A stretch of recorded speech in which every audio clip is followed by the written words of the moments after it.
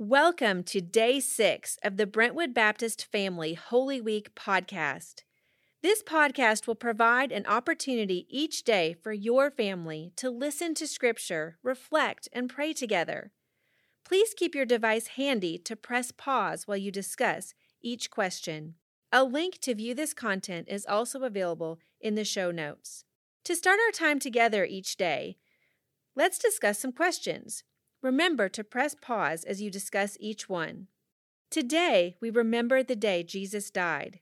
It is called Good Friday. Why do people call this day Good Friday when so many bad things happened to Jesus? Next question. How do you feel when you remember this day? As you listen to today's scripture passage, close your eyes and think about what is happening. Luke 23, verses 33 through 46. When they arrived at the place called the Skull, they crucified him there, along with the criminals, one on the right and one on the left. Then Jesus said, "Father, forgive them, because they do not know what they are doing." And they divided his clothes and cast lots. The people stood watching, and even the leaders were scoffing. "He saved others. Let him save himself if this is God's Messiah, the chosen one." The soldiers also mocked him. They came offering him sour wine and said, "If you are the king of the Jews, save yourself." An inscription was above him, "This is the King of the Jews." Then one of the criminals hanging there began to yell insults at him. "Aren't you the Messiah?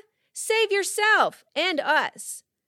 But the other answered, rebuking him, "Don't you even fear God, since you are undergoing the same punishment?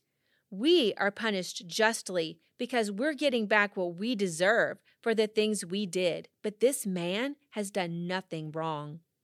Then he said, "Jesus, remember me when you come into your kingdom." And he said to him, "Truly I tell you, today you will be with me in paradise." It was now about noon, and darkness came over the whole land until 3, because the sun's light failed.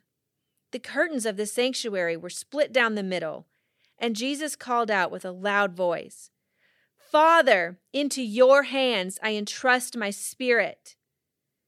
Saying this, he breathed his last. As you think about today's scripture, let's discuss our questions.